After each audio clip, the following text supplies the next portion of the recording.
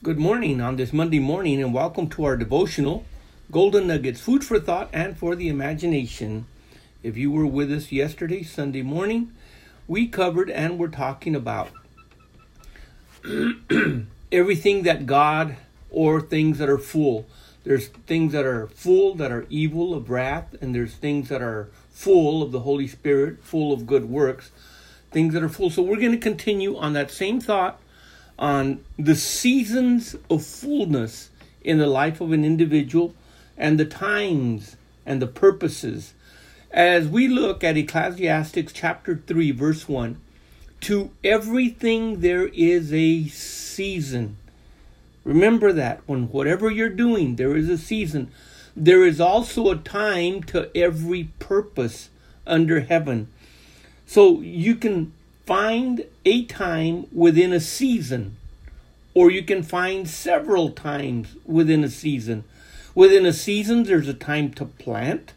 There's a time for the thing to grow. There's a time for harvesting. There's a time for plowing. There's a time for letting the land rest before you start all over. But it's all within the same season. You can have the harvest season. You can have the planting season, but you have the time that is involved within there.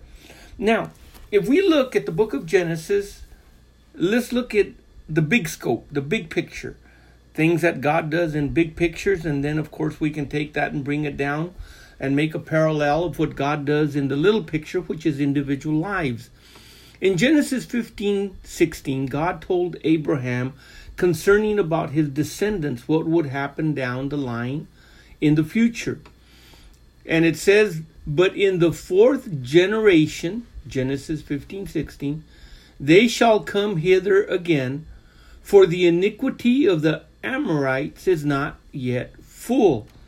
So God was waiting for the Amorites to reach a certain state of level of non-repentant sin and iniquity, and then of course judgment would be passed upon them.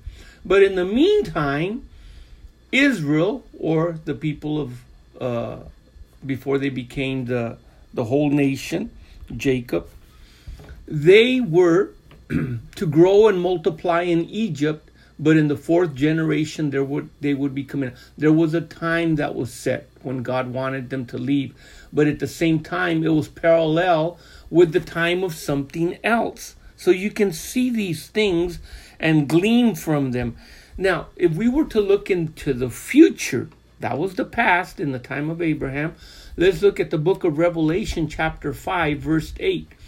And it says, and when he had taken the book, and the 4 beasts and 24 elders fell down before the Lamb. Notice what the beast and the elders have.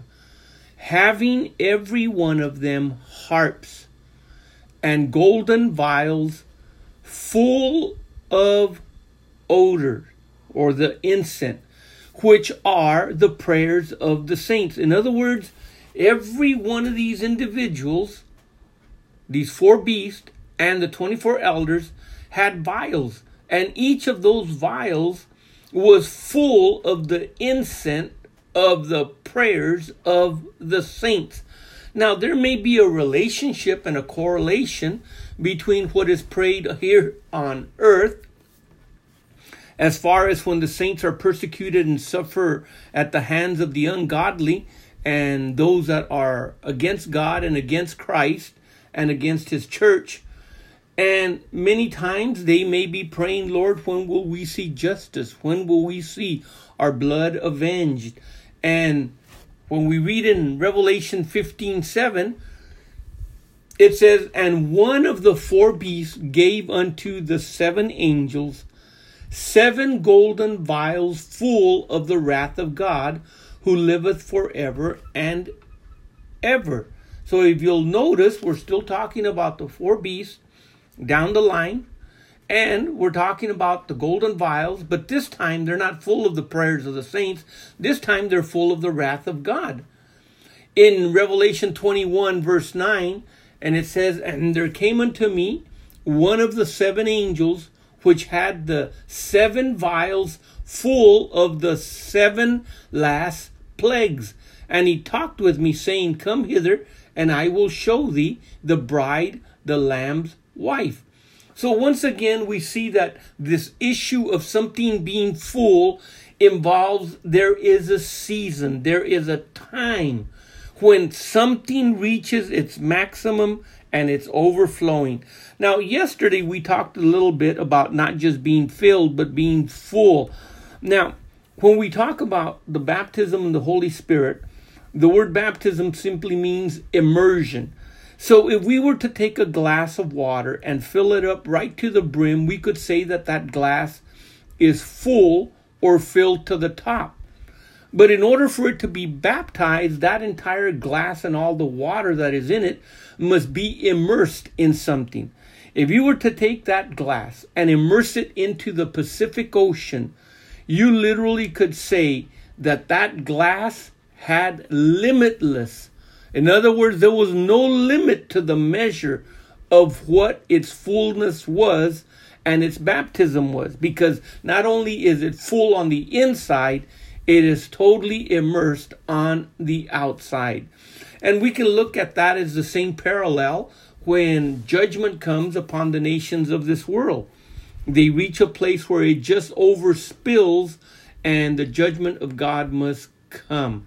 But if we look now at the positive side, looking at it from another point of view, in Matthew 13:23, it says, the story and the parable of the sower sows the seed. He that received the seed into good ground is he that heareth the word and understands it, and also bears fruit.